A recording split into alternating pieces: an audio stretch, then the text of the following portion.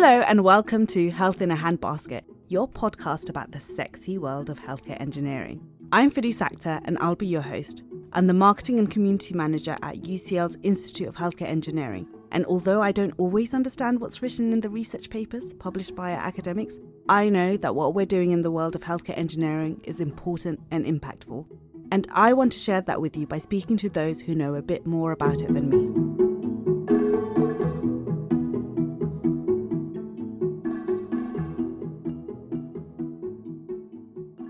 So today we're picking out the topic of virtual reality and robots from our handbasket. 20 years ago, we'd never have heard of the word virtual reality and thought robots were bad things out to kill Sarah Connor. But here we are, in the future, and technically the Terminator travels back to 2029, so we're not that far off. Nowadays we can buy virtual reality handsets from Currys and robots are helping with surgeries and in Amazon warehouses. VR isn't just for an enhanced gaming experience. VR or virtual reality can be used to help treat us. Robots aren't taking over the world. They're also here to make our lives better. And that's where Peter comes in. Peter Snow is a lecturer at UCL at the Institute of Orthopedics and Musculoskeletal Science. He has a background in computer science and then he went on to do artificial intelligence before completing a PhD in rehabilitation robotics, the kind of robotics that helps you recover from injuries. Currently, he's working on robots that can alleviate phantom limb pain in upper limb amputees. And Peter's a busy boy, because he also develops surgical simulations using VR and robotics. Let's start off with, what is phantom limb pain? So, phantom limb pain is a painful sensation experienced by those who generally have had a traumatic amputation. You get the phantom limb sensation, which is the fact that you feel that your limb is there, even though it's not. But for those who've had a traumatic amputation, they generally have a feeling, painful sensations associated with that limb. So you can still feel like your fingers and stuff, even if it's not there? Yep, so you can feel your limb in like weird positions. You can feel your hands could be like crumpled up. It could feel like your hands being frozen or on fire or being crushed. But what's interesting is the fact that those who are born without a limb, they have the sensation that their limb is there, but they very rarely have the actual painful sensations that actually come with that phantom limb. Oh, that's so interesting. So even if they've never had, half their arm, they can still feel it? Yep. Is that like a social thing, or is that a psychological? It's probably a mixture of the both. It's difficult to tell. So I think when it comes to things like limbs, it's all connected to the brain and the sensations within the brain. So those haven't changed, even though you don't have a limb. But for those people who are obviously born without a limb, they obviously still have those sensations in their brain, but they obviously don't physically have the limb, which is why they probably get those feeling that their hand is there or the limb is there, but they don't have the pain. But it's a very difficult area. There's lots of back and forth between different theories, and there's a lot of arguing within the community. But that is changing over, course of the years. Neuroimaging is helping a lot. What's neuroimaging? Things like MR, like scanning to look at what's happening within the brain. Okay, cool. So, are there any treatments for phantom limb pain at the moment? There's no effective treatments. One of the two most common ones are drugs, and the other one is more surgical revisions. So that's if you've had an amputation, if there's other issues, they might need to give that patient further surgery. What do you mean, like infection and stuff? Could be infection. It could be if they have something called a stump neuroma. And that's when, if you've had an amputation, your nerves start bundling because they get tangled up. That can cause pain, and that would mean that they would have to have a operation to actually remove that nerve. So yeah, it's a pretty serious condition. And then, other than surgical interventions, you can have things like obviously pharmacological interventions, but you can have side effects such as issues with mood, sleep, pain. It could cause more longer term issues. So in terms of effective treatment, there doesn't tend to be any number one way of treating phantom limb pain. But one of the treatments which is non-invasive, which is what the research is roughly based on, is mirror box therapy. So that's using what we call a visual surrogate. What you do is you would have a big mirror. You would put your intact limb and your amputated limb, and this works for both lower and upper limb. So on each side you'd put one hand kind of thing. Yeah. And then what you're seeing in the mirrored image is, well, the mirrored image of your intact limb. So we know that has varied success. Sometimes it works, sometimes it doesn't. And what you're seeing is the mirrored limb, and then when you move, you're seeing obviously the movements. So it looks like that your limb is there. And for some people it works, some people it doesn't. But it's non-invasive. So if it works, then it's good for that participant. But again, similar to the drugs, it can be quite varied in the effectiveness. So you can't really do it all the time. You can't stick a mirror in the middle of a restaurant kind of thing. And absolutely, yeah. It's It's quite a big thing. But that's what initial technology. So what happened was when VR started to get cheaper and cheaper, one of the ways that people started to translate this is to use VR headsets directly. So you would have sensors on your intact limb. What kind of sensors though? I guess like sticky things on your hand. Kind of sticky things, or like a glove with some sensors on. And then when you move your intact limb, so exactly the same as what you would do with the mirror, but then you'd see it virtually. So you put like a headset on, put stuff on your hand, and then that kind of like helps you. Yeah. So what you would see is the movement that you made in your intact limb, exactly like the traditional mirror box therapy, you would see on the amputated side in virtual reality. And that's kind of what you're working on at the moment. Similar. The two big issues are the fact that, number one, you're only visually seeing it. You're not getting any what we call tactile feedback. So obviously vision is a sense, but so is force feedback, so the sense of touch. And that's one of the things that's missing. The other thing that's missing is that your brain clearly knows that it's not the affected side which is making those movements. Your brain knows that, I'm actually moving my intact limb, and that I can see it on the affected limb. So what we did is we used the idea of the virtual reality, but by using a robot which has previously been used for stroke rehab, we can actually make you, because the limb that you're moving around is the effective limb. So what you get, like something attached to you? So there's when we say a robot, it's not as like fancy, or it doesn't look as as sexy as like a normal robot. It's basically a big black box with like a big black cylinder arm. Okay, that's not what I was imagining. It's very much designed for rehab and for purpose. Okay. And then you have like a plastic, what we call gimbal. What's a gimbal? So a gimbal takes the orientation. So it's basically like a plastic cuff. Oh, okay. So you place your arm on your affected arm on the cuff. And then what that allows you to do is it allows you to get the movement and the rotation.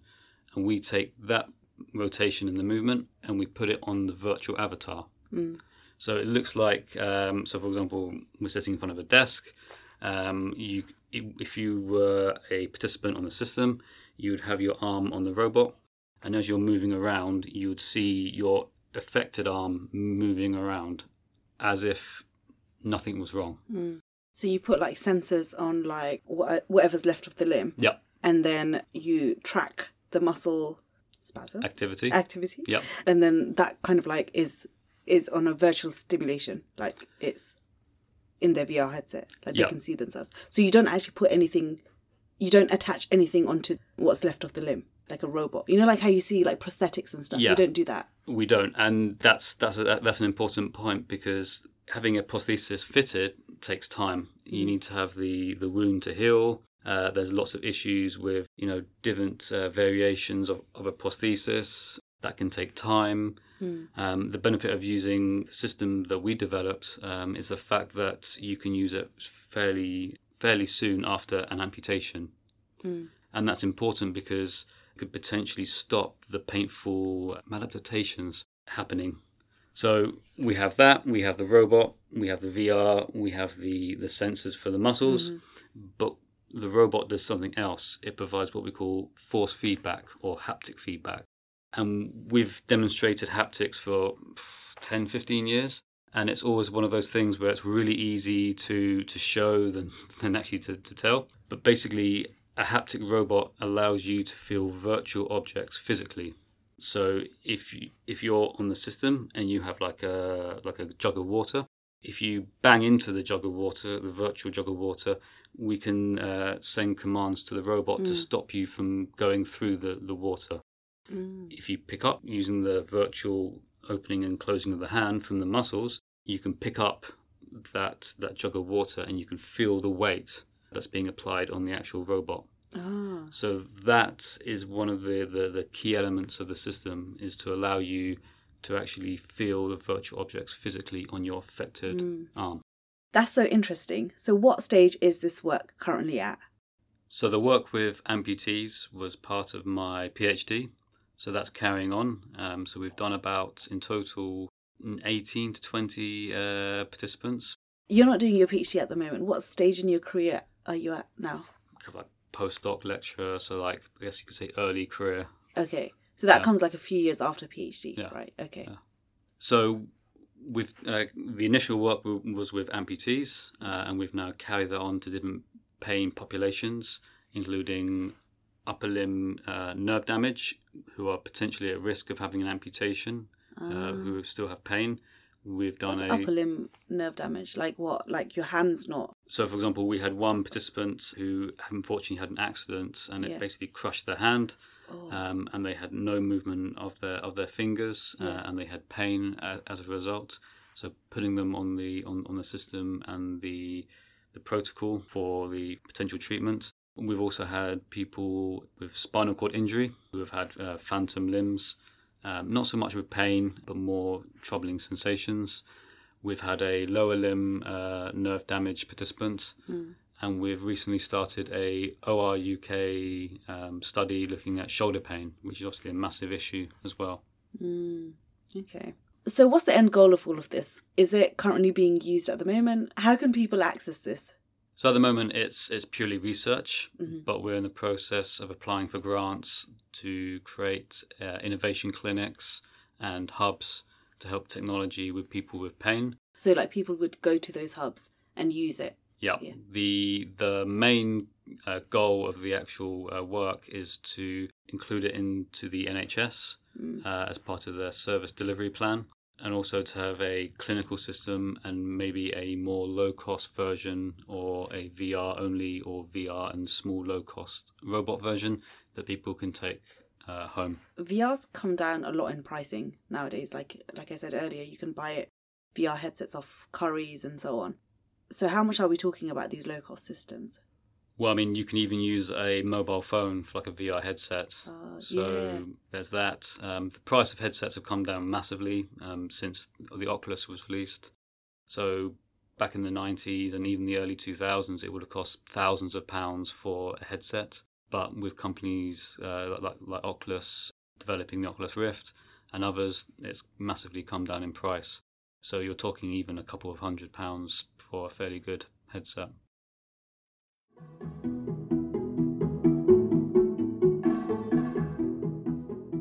So how did you get into this field? Well, initially, my background was in computer science. So I first had a computer when I was 4 years old. My parents... My parents used my own savings for my grandparents because they thought it would be a good investment, and well, it turned out to be right. Yeah. So I've always been interested in computing, and I did computer science, and then I took modules in artificial intelligence, some quite interesting modules on social intelligence in animals and robots, and quite interesting stuff. Tell me something interesting. It sounds very interesting. So, I mean, one ant is fairly useless, but thousands of ants are very, very intelligent, and they can create pathways. They can use, I guess, what we call social intelligence in order to solve problems. So taking more bio-inspired ideas and then putting them into computers and artificial intelligence. And as a result of that, I decided, okay, maybe I want to do a master's in this. And I did a master's in artificial intelligence with robotics. And then during that, we did the RoboCup, which was getting robots to play football. And so you pit two robots against each other, or two robot families against each other? Robot families, teams of robots. That's a better word. Teams of robots. Family as well, if you're talking about football, even though I'm not a big football fan. Oh my. And then I got involved in that because my final project for my master's was looking at stability controls in how we make humanoid robots, how you basically make them more stable and walk faster and not fall over. And that was applied to the football team, the RoboCup football team. And we did very well. We won the German Open in 2018, which is like the European Cup. And we came joint first, in 2009. And we came second in the world in 2009 as well. Second in the world? Mm-hmm. Pretty impressive. And then since then, the recession hit and I needed to get a job. So I ended up working as an IT technician for a few years. But then I met my PhD supervisor, who is now my line manager, Rui. And we had a few projects that he'd applied for. And one of them was the project on phantom limb pain, which was funded by the Ministry of Defence. Why Ministry of Defence? What, because of the wars and stuff? Yep. So this was 2012, which is the height of Iraq and Afghanistan. And obviously you were having a lot of people come back with missing limbs and phantom limb pain. So that was one of the calls for funding that we applied and we got, thankfully, and the rest is history. I think that's super interesting that it wasn't like a linear trajectory for you. It wasn't, master's, PhD, postdoc. It was, you had a time in IT, right? IT support, really. IT support. So you left the world of academia and you did something else. And that's so interesting because I think a lot of people think that you stay in academia, you just live in academia and that's all there is. So how has your own personal experiences shaped your journey, like all of those things happening? Well, interestingly, about a year ago, I had to talk to undergraduates about healthcare engineering and my journey. And one of the things it actually occurred to me was the fact that because I was born 3 months too early, premature, I ended up being put in a incubator. So the only reason why I survived and I'm here today is because of healthcare engineering. Because if that incubator hadn't been developed, then I wouldn't be here.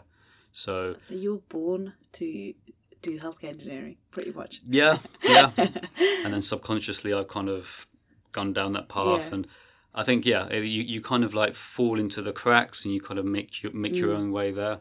Yeah, there's no path to working in healthcare engineering or research. You kind of just fall into it. So for my master's work with the robots, making them walk faster, I initially wanted to actually do that, and obviously the recession hit, but then I met Rui, and then we looked at different types of limbs. So instead of the lower limb, the upper limb, and that's how we kind of got involved in that project.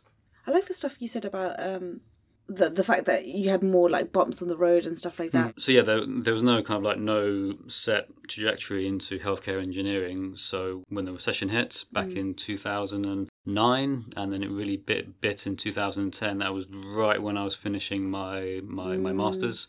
I wanted to go into research to carry on. And all the research budgets around the world just tightened up, and you did feel like, oh well, you've got to delay it again, and it is frustrating, but you do get there, and I'm a big believer in what is meant to be is basically, so it's no simple path, but you get there in the end. And during the PhD I was diagnosed with testicular cancer. Right when we got the ethics to actually start, so we had to delay that. So nothing is straightforward. If it was straightforward, it will be boring. So, but you kind of get there in the end, and things happen for a reason.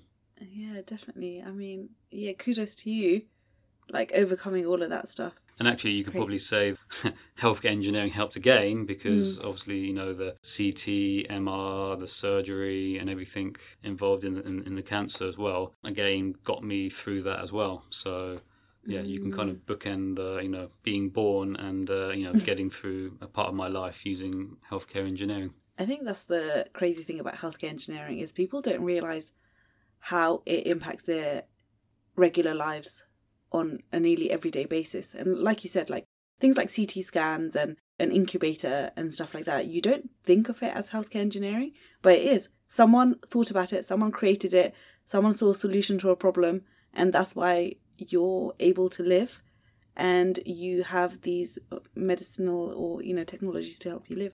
Absolutely. And actually a lot of the healthcare engineering is actually developed here in the UK, and my wife, who actually works for a healthcare company for MR, I get to talk to the people involved in their company as well. And I see the similarities between obviously the work that we kind of do and the work that she does, because that's very commercial, and obviously we're not commercial, but we do have commercial aspirations. So it's seeing those difficulties and seeing what's happening in healthcare technology, in business versus research as well is quite interesting. No, definitely.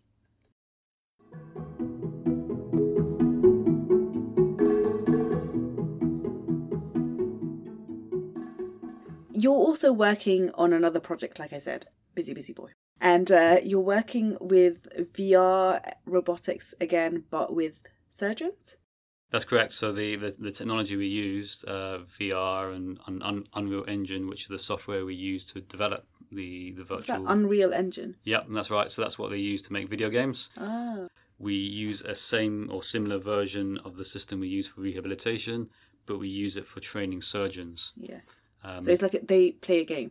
Kind of, but the game is a slice of the actual procedure that they actually will be doing in real life. So we can take patient data from CT and MR, we can put it into the simulator, and we can get them to practice on the simulator. Oh. And the benefit of that is the fact that traditionally they would use a cadaver, or they would use like a phantom.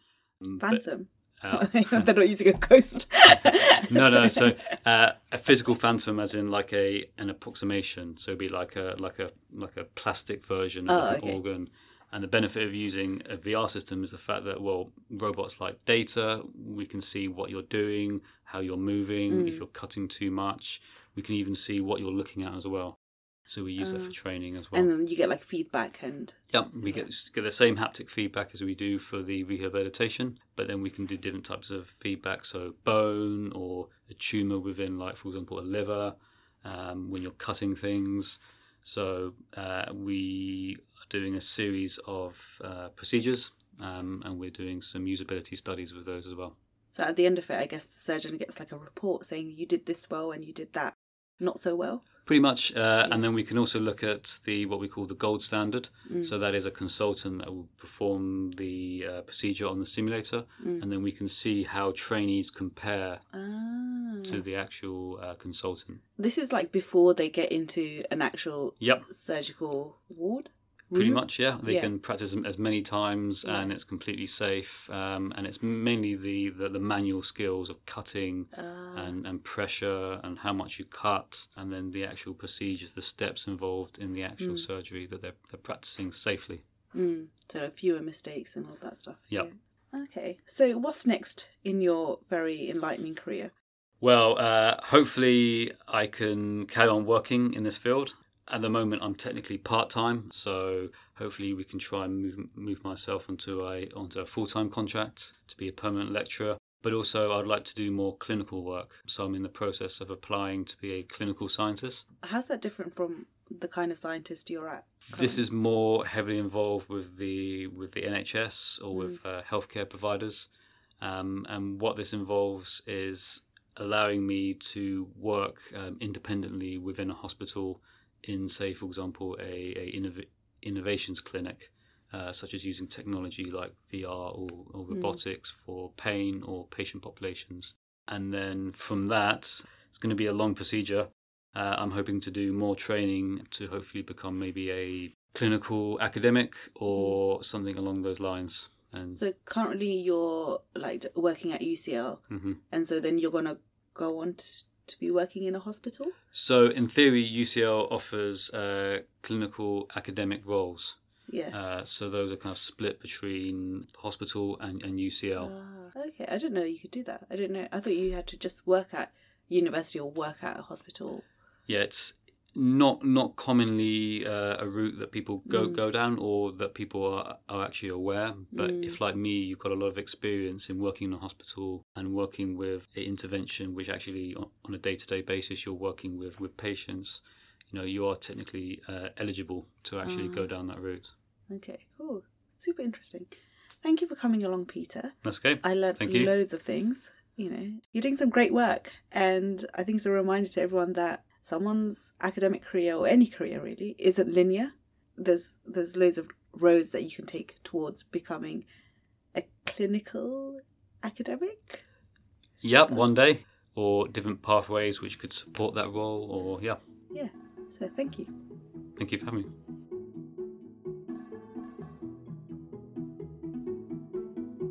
Health in a Handbasket is produced by UCL's Institute of Healthcare Engineering and edited by Keris Bradley. The Institute of Healthcare Engineering brings together leading researchers to develop the tools and devices that will make your life better. We're using this podcast to share all the amazing work taking place. You can learn more by searching UCL Health in a Handbasket or following the link in the show notes. So share with your friends and family if you found this interesting. We're available everywhere, especially where you just listen to us.